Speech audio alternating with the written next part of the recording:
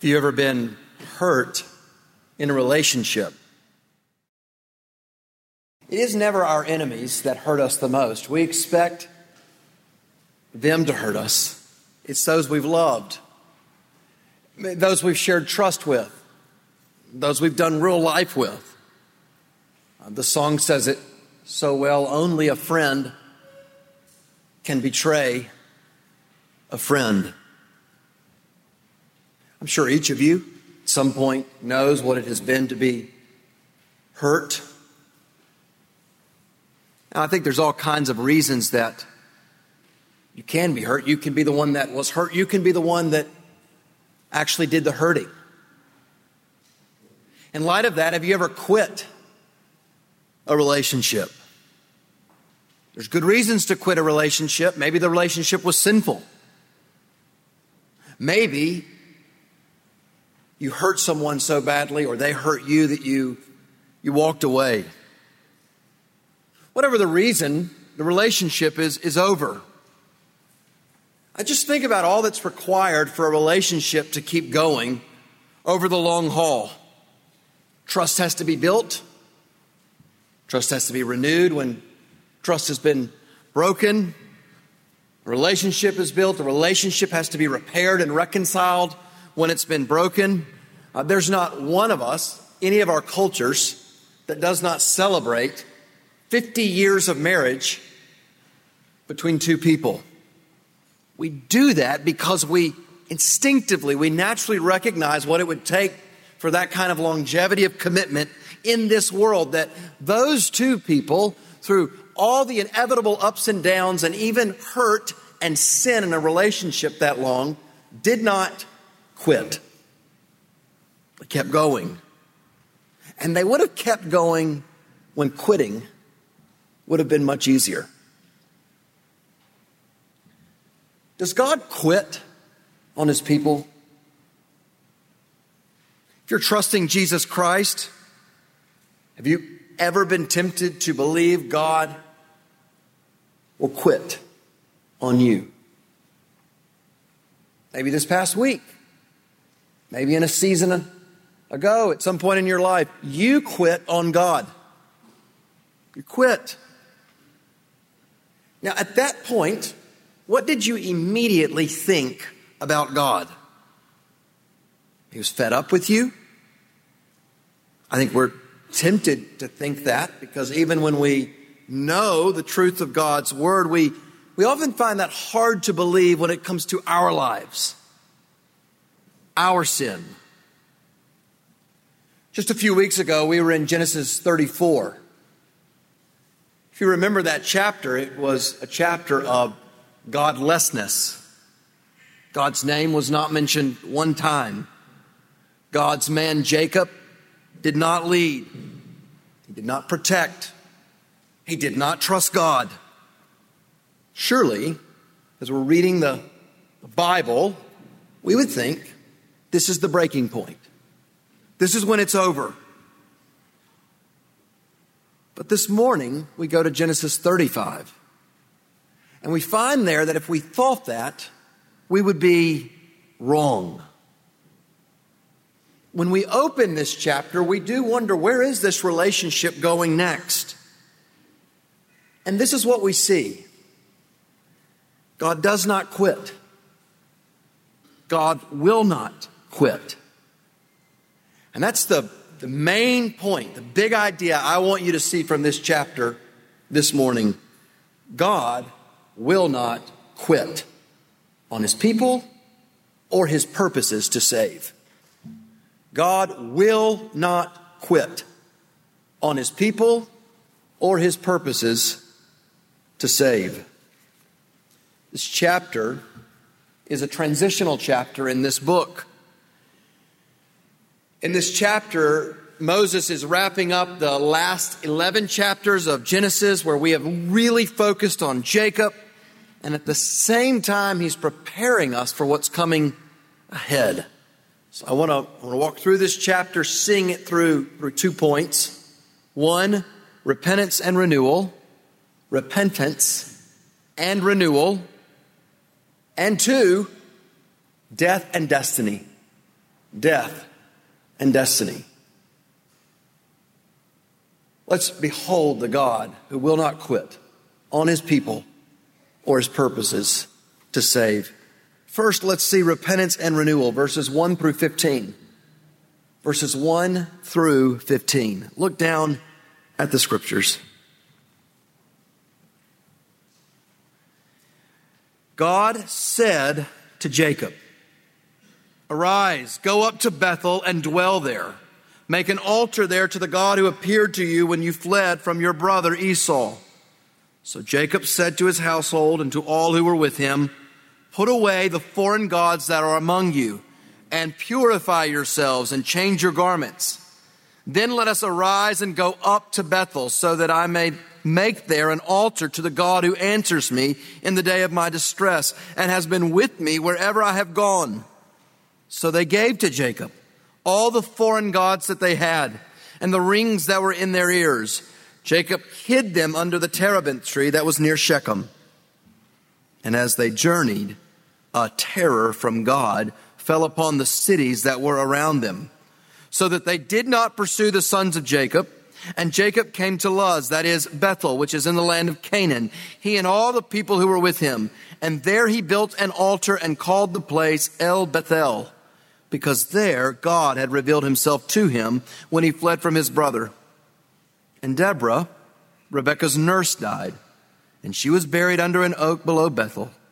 So he called its name Allon Bakoth. God appeared to Jacob again when he came from Paddan Aram and blessed him. And God said to him, "Your name is Jacob. No longer shall your name be called Jacob, but Israel shall be your name." So he called his name Israel. And God said to him, "I am God Almighty. Be fruitful and multiply. A nation and a company of nations shall come from you, and kings shall come from your own body. The land that I gave to Abraham and Isaac, I will give to you, and I will give the land to your offspring after you." Then God went up from him in the place where he had spoken with him, and Jacob set a pillar in that place where he had spoken with him, a pillar of stone. He poured out a drink offering on it, and poured oil on it. So Jacob called the name of the place where God had spoken with him Bethel. Honestly, as I read this, I asked myself, how does God do it? How does he do what? How does he not quit? I mean, when we were in Genesis 34, God was not sought. God was not worshiped. God was not mentioned. There was deep darkness. There was cruel, unjust wickedness and death. And what does God do to his covenant partner who has failed God miserably? He speaks. That's what drives this section. God's speech. And then Jacob responds to God. So after all of Jacob's flaws have been exposed once again for us all to see, did God quit on his covenant partner in after Genesis 34? No. No. This relationship is one based on grace. God entered into covenant with Jacob like he did his fathers, not based on works, but all of grace. And this relationship that was not begun by works or lack of merit will not end because of it.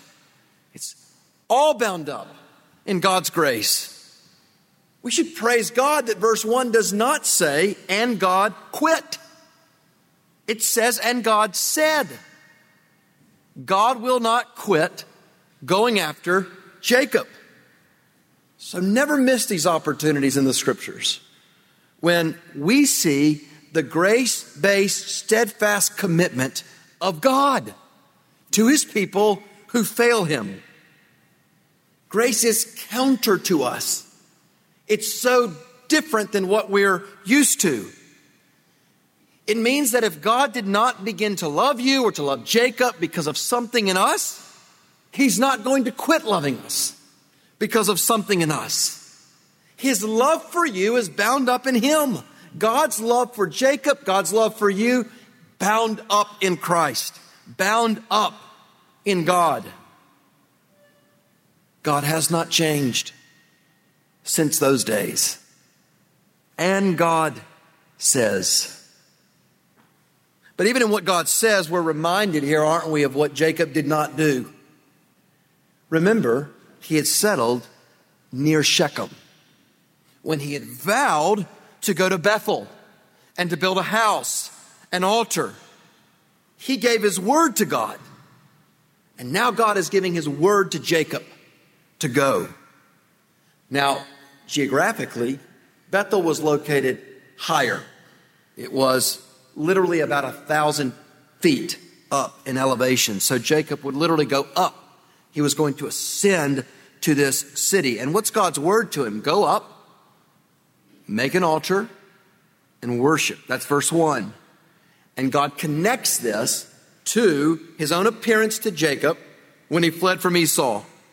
So here at the end of this section of Scripture, we're going back to the beginning. The God who was with Jacob after he fled from Esau, remember, he fled because of his great deception, that was his great sin, is still with Jacob after he leaves Shechem, after his and his family's great sin there. Once again, God is not quitting on his people or his purposes. God speaks. Now, what is Jacob's response? It's fascinating. In Genesis 34, we saw his leadership was completely absent. Here in chapter 35, he leads. He leads his family toward repentance. Verse 2, put away the foreign gods. Purify yourselves, change your garments. So God had called Jacob to go up to Bethel, to dwell and to worship. But what does Jacob do? He discerns rightly that his family is spiritually polluted. That repentance must precede worship. To approach God, they must repent. I want you to remember, this was the covenant family. They had God's promises, and they had idols. They might have picked them up in Shechem.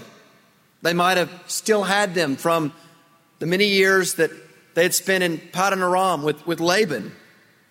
Do you remember back in chapter 33, we saw just how impotent that idols are? Rachel stole the household gods of Laban.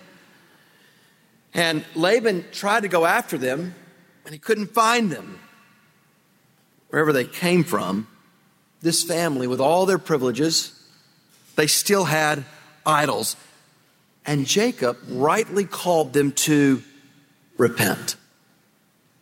What is repentance? What is repentance? Bruce Waltke wonderfully defines it as renouncing whatever hinders or tarnishes your worship of God. Whatever that is, renouncing it. Now, if I were to say to you, renounce whatever hinders or tarnishes your worship of God, does that sound like a gracious call or a hard call? Whatever it is that's hindering your worship of God is the hard taskmaster, not God. And so whenever you hear this call to renounce, that's not a call to kill your joy. It's to renounce what is actually killing your joy. Repentance toward God is not a call to death. It's a call to life. What idols are hindering, tarnishing your worship of God? If you've ever tried to lose weight, you know what it is. You know what it is when you begin. And those cravings for food that won't go away. I've quit diets, some of these crazy diets, when that's happened. You crave something because you really do believe you cannot live without it. So for some of you, it's the chocolates. For me, it's the carbs. Honestly, it's the chips or the crisp, depending on where you're from. But you know what does happen? I've heard. The cravings actually start to subside. They go away. You don't hunger for that food that you hungered for. That's actually what it's like when you put away your idols, spiritually. Those cravings that mark your life spiritually, relationships, comfort, power, pleasure, self, they are killing you. Put them away. Renounce them. Repentance is the path to life. This family, they were even to change their clothes. An external act that would have signified meaningfully an internal change. They are preparing for worship, to meet God. It makes us anticipate when God would do this with all of his people, when they would meet him at the mountain in the desert. Just look at this language in Exodus 19. I'll read it for you. Exodus 19:10. The Lord said to Moses, "Go to the people and consecrate them today and tomorrow, and let them wash their garments and be ready for the third day." It's not the way that the world thinks of it, but to approach the living God is not a light matter. Repentance is necessary. Consecration, separation from sin. What idol do you need to put away in your life? Now, what will you do to actually do it? That's something worth thinking about and even praying and talking to someone about this week. Jacob is leading his family to Bethel to worship God, who's been with him, who's answered him. Do you realize Jacob knows afresh that God has not quit on him? Even when he knows deeply he quit on God. I don't think that there's moments in the Christian life that are so joyful as when you realize you have failed your Lord. You quit. And then to know the grace of repentance and renewal with God. Especially when you realize God did not let go when you expected that he would. What does Jacob's family do?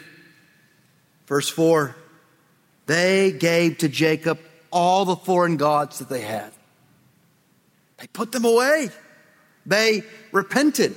These rings in their ears were either rings that they wore. It might have actually been rings on the idols. But the bigger point is they repented. I imagine it wasn't easy. With idols, there is a reason, like the foods that we crave that we shouldn't. We think we cannot live without them. Idols are powerful. But putting them away is so freeing. Idols are empty. Whatever it is you need to renounce, on the other side of it, you will see it was empty. Isn't that what it's like when we grow older? I don't mean to spoil this for you kids, but you look at those cheap toys or the attractions that so captured your attention when you were younger, and you just see them as cheap. That's what it's like when our spiritual sight grows and deepens, as our spiritual taste change. Idols call you away from what will fill you up, and they call you to what is empty. God is always calling you away from what is empty to his own fullness, to life. Teens, this word idols is something surely you struggle with. What is it for you? Is it your image? Is it your popularity? Is it an achievement? What is it that you think is better than the triune God of Scriptures? I want to challenge you as a teenager, as a young person, to form habits in these years of worship to God. Those can serve you or they can hinder you longer than you might expect. Take seriously this call to put away foreign gods. Don't think I'm going to do that when I'm older. One of the most revolutionary things you can do at this point in your life is to take serious steps to renounce idols and to savor and rest in Christ. Talk to your parents about that. Talk to me. Talk to someone you trust in this body about putting away idols in your life. What happened to the idols when they put them away? Look back at verse 4. Jacob hid them under the terebinth tree near Shechem. It was Shechem, Jacob was, that he was not supposed to be, that he and his family did what they never should have done. And now these idols, they were acquired somewhere along the way. Jacob puts them under the ground. You know, that is the place where something that is truly dead belongs. Under the ground. Who in their right mind would worship what can be buried? Hidden forever under the ground. Remember when Rachel stole her father's idols? We saw so clearly that if your idol, what you worship, can be stolen, you should not worship it. It's not worthy of your worship. I don't want you to waste your life worshiping what can be put under the ground. This little burial scene is a picture in miniature of all the gods of this world, where they're headed. And the tragedy is that much of this world will spend its entire existence worshiping what will be buried. Is that you? Allow yourself to be honest with yourself about the idols. Capture your heart. How they're promising you life, but they're killing you. Repentance was necessary before they left. And so it's actually not until verse 5 that they actually go. And what do we learn there? Terror from God fell upon the cities. They did not pursue the sons of Jacob. Now, I want you to think back or even look back to chapter 34, verse 30. What did Jacob fear after that terrible episode? He said to Simeon and Levi, "You have brought trouble on me by making me stink to the inhabitants of the land, the Canaanites and the Perizzites." He feared for his life. Now, I think what we're seeing here is how fearful this journey to Bethel would have been. Jacob feared, just as God's people in the future will be tempted to fear what surrounds them, but it's the wrong things. They should be fearing the God they cannot see, not the enemies that they can. We keep seeing this in Genesis. Nothing will stop God from fulfilling his purposes. So this call for Jacob to take the family to Bethel was a call that required faith, trust that God would be good to his word and be with Jacob, that God would protect him, just as God would protect his people centuries later when they were marching to the land. God does this first here. Jacob journeys by faith. He's protected by God. So what a contrast between these foreign gods buried under some tree near Shechem and Jacob's God, who's alive and brings terror to the powerful people of the land. God will not quit. And though he's failed, praise God, Jacob has not quit either. By grace, he's kept going. He's come full circle. He's back to Bethel in verse 6. He's in Canaan, but he's consecrated to God. They built the altar. They renamed the place El Bethel, the God of the house of God. So the first time it was the place that he marked. This time it's the God of the place that he marks and worships. He's the God who met him when he fled his brother. 2 times we hear that, verse 2 and verse 7. It's been a long journey. It's been over 20 years since he's been at this place. God's been with Jacob. Can you imagine how overwhelmed he was by the faithfulness of Yahweh when he came back to Bethel? I mean, how many times have you reflected on God's faithfulness to you when you've come back here? Jacob, back at Bethel. What does he do when he's there? He worships. What were God's people centuries later to learn to do when they come into the land that God had protected them as they were protected from their enemies? They were to worship. God of Jacob is alive, and he is powerful, able to protect his people, and he can bring his people into the land. And once he does, we, his people, are meant to worship him. Strangely, verse 8, we learn that Deborah, Rebekah's nurse, died, and she was buried under an oak at Bethel. Why are we told this? Well, the very last words from Rebekah are back in Genesis 27. She told Jacob she would send for him. Now, interestingly, in Genesis, Rebekah's burial is not mentioned. And that very well may be because of her role in deceiving, taking part in the deception of Isaac. But her nurse's name is. I think it's through her nurse that Rebekah kept her word to Jacob.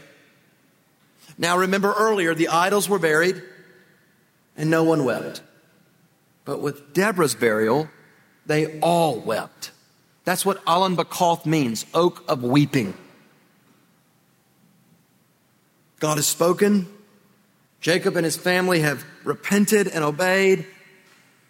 And then verse 9, God speaks again. Notice this time even more, God appears and speaks. So this is like Abraham. He passed the test in going up the mountain. Jacob now has passed this test. He's trusted God in this dangerous journey to Bethel, and God protected him from death. Just as God appeared to Abraham after his obedience and renewed his covenant promises to him, that's what God is doing to Jacob, renewing, reaffirming the promises. Verse 10, he reaffirms, he renews his name, not Jacob, Israel. Verse 11, he gives him the Abrahamic promise. It's structured in the exact same way as Genesis 17. And it's done so to make it clear to God's people, Jacob carries these promises. Verse 11, God identifies himself as God Almighty. It's the same way he revealed himself to Abraham. He renews the commission given to humanity in Genesis 1:28 to be fruitful and multiply. He's giving that to the patriarchs. And just as God promised Abraham that nations and kings would come from him, so also he makes this promise to Jacob. Royalty will come from this family. Verse 12, he gives his promise to give the land. Now, what's interesting here is at this point, this family that's been promised land still owns barely anything. All these decades, they've been living by faith in the promises of God. Often God's promises appear to be delayed from our vantage point. But from the scriptures, we're to learn that his plans and his promises are unfolding right according to his purposes, and we are to be content to wait. I think what is different here, and possibly an escalation of God's promises, is this language of a company of nations. God promised Abraham he would be the father of a multitude of nations. And maybe at that point people thought, or maybe his own people thought, he had Isaac and Ishmael. That was two nations that would come from him. This seems more expansive. It seems God is giving more of a hint. He is going to do something greater than they can fathom. Nations will come into this family. And if it was an angel that appeared to Jacob earlier in Genesis, this time it's God himself in verse 13. God hasn't quit.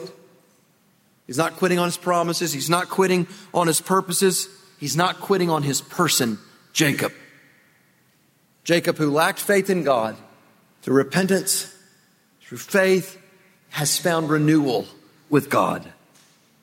And so, rightly, in response to this remarkable appearance and reaffirmation of God's promises, Jacob responds, verse 14, in worship. He was not commanded to repent. He was commanded to worship. He's been in the presence of God. Again, he sets up a pillar to mark this moment. He pours a drink offering, oil on it. What is he doing? He's taking time and effort to worship God? All of us will give time and effort to ascribe worth to whatever or whoever we think is worthy of it. You know this. If you're a fan of a team in sports or hobby or person, you will demonstrate how you think that object, that person is worthy of affection. You will sacrifice for it. Now, obviously, within right boundaries, that's not bad at all. But God gives gifts. God alone is to be worshiped. That's what Jacob does. Worship belongs to God. So Jacob has repented. They're renewed in their relationship with God. God has renewed the covenant promises to him because God does not quit. He gives us the grace that we might not quit either. Repentance and renewal. This gives way to death and destiny. That's our second point. Death and destiny. Verse 16 through 29. Look down in verse 16.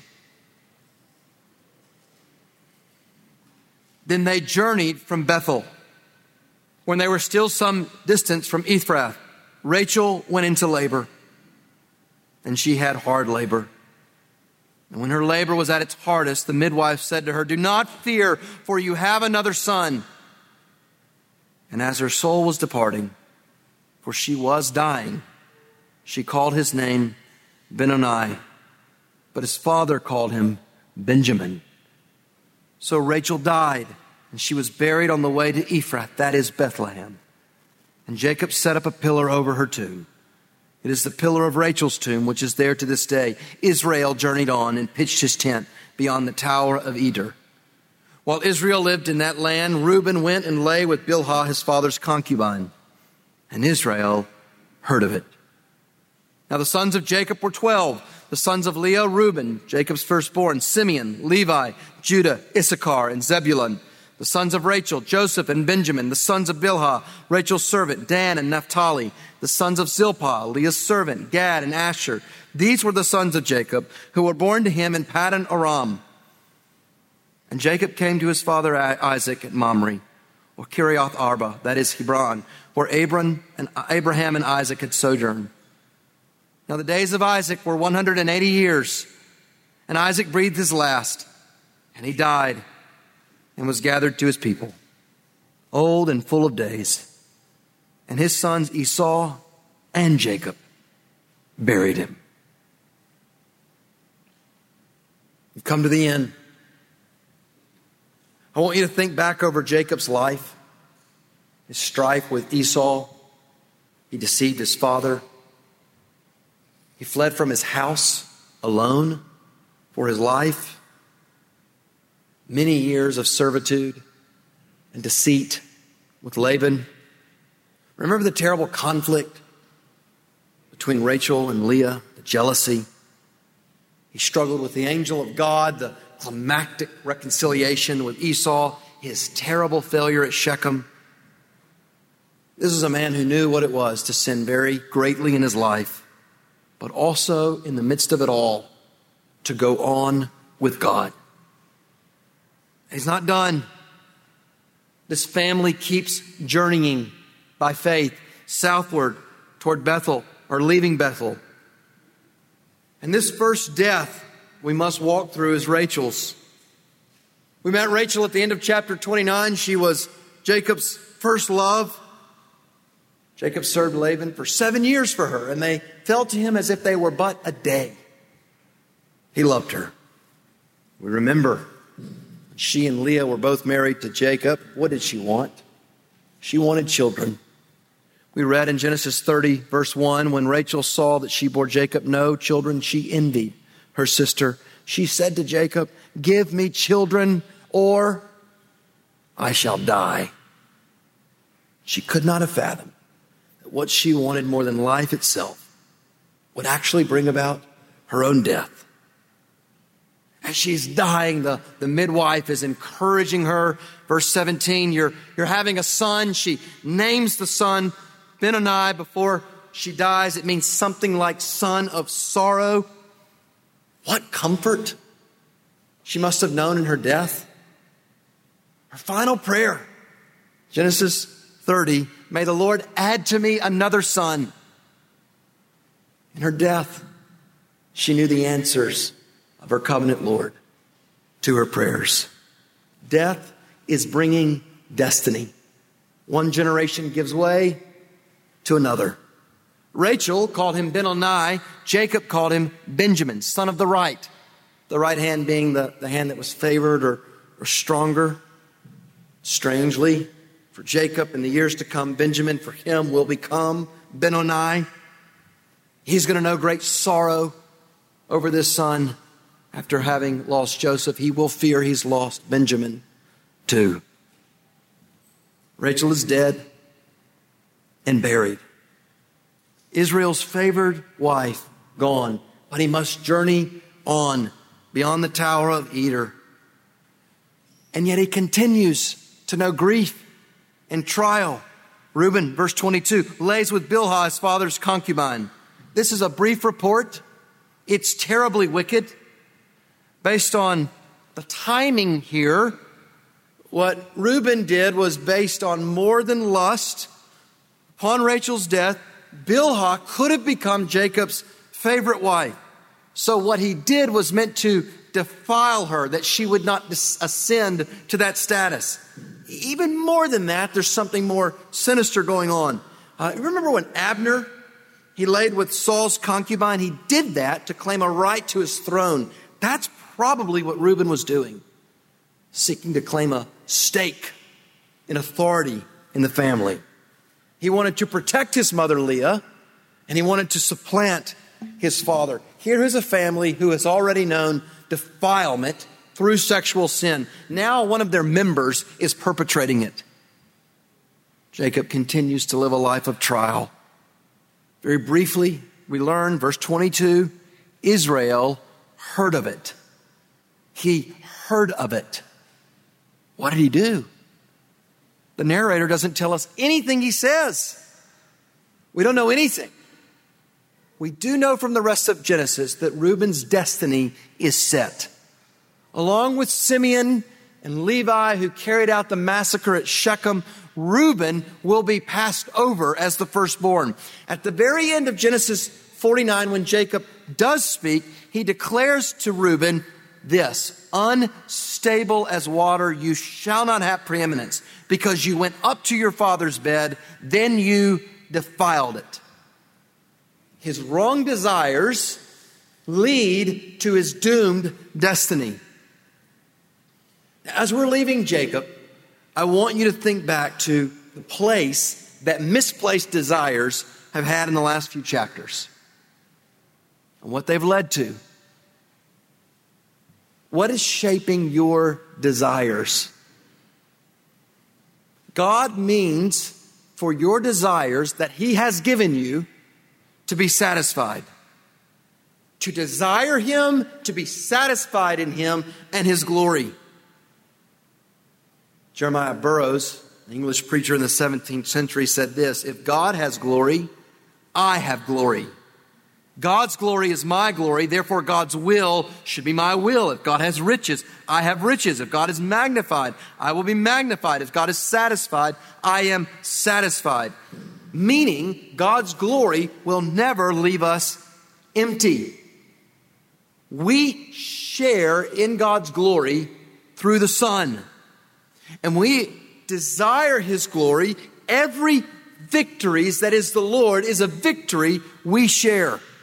That's why we don't envy each other. That's why we don't have to seek more prominent places or positions. That's why we don't have to chase vainglory in this world. When we desire God's glory and He gets glory, no matter the source, we share in that. It's like when our team wins, their victory is our victory. Our union with Christ means that when our God wins, we win. This frees us from desiring what will destroy us. God is glory satisfied. God is weighty enough for your deepest desires. Reuben desired what would destroy him, and he forfeited the destiny that was his as the firstborn, and Israel heard of it. Ultimately, we are told again of the names of the 12 sons. They're becoming 12 tribes. They're headed for conflict. But we see God's faithfulness in this. Jacob left home as a single man, and he returns with the beginning of a nation. God has not quit. These sons have committed horrific sin. God will not quit. God is so committed to his purposes to save, he will work even through the sin that they will commit to accomplish an astonishing salvation. Here is God multiplying this family. And so Jacob's life comes full circle in verse 27. We've heard so little about Isaac since he left home, but God has kept Jacob through all these years. In Jacob's absence, Rebekah's death, Isaac has lived. He's 180 years old. His life is full of days. And he was able to see his sons who knew rivalry reconcile, reunited, returned to bury their father together. In this whole account, we've seen sin again and again. It's never been hidden from us.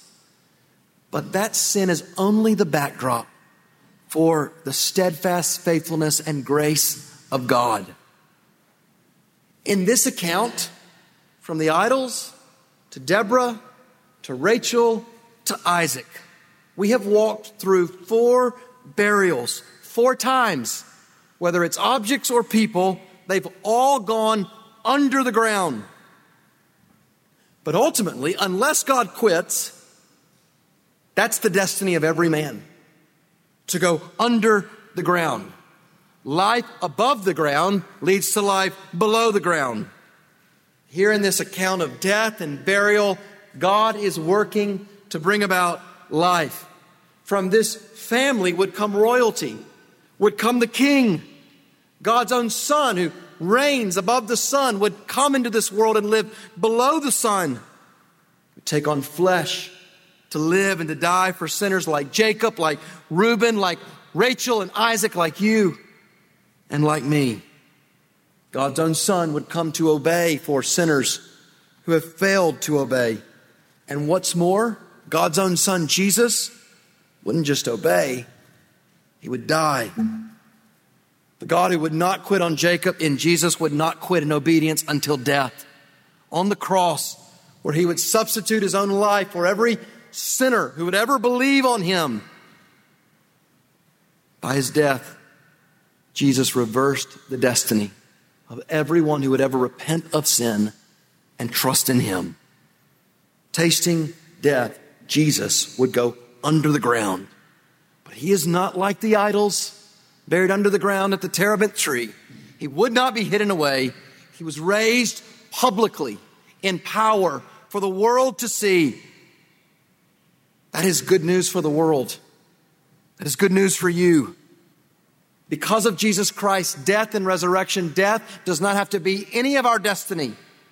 By faith in Christ, believing on Christ, life everlasting can be ours. Have you trusted in Christ? Have you believed on him? Or are you trusting in what will only amount to death? Life under the ground. Brothers and sisters, how good is our God? Our God does not quit on his people or on his purposes. Jesus obeyed and he kept obeying until he went all the way to the cross. What idol have you worshiped or are you worshiping that would go that far for you? We've been saved from idols, saved from God's wrath to worship God, the God who will not quit on any of his people, on any of his purposes. This chapter is filled with death, but it is a chapter that looks forward to the destiny of this family. And it highlights the God who perseveres. If Jacob here got a taste of his God who would not quit on his people or his purposes, how much more us? We live on the other side of the cross and the resurrection. Our God is so committed to his purposes to save that the Son died to accomplish them. On the whole, Jacob's story is now coming to an end, but God's story is not. There are more flawed partners God will enter into relationship with until his perfect Son comes into the world. But for now, death is destiny. Soon, it will not be. As we leave Jacob, put away your idols. Renounce them. Through repentance and faith in the resurrected Son, remember, we will inherit a renewed world. Don't quit until that day. Because very soon, for all eternity, in the presence of God, we will worship.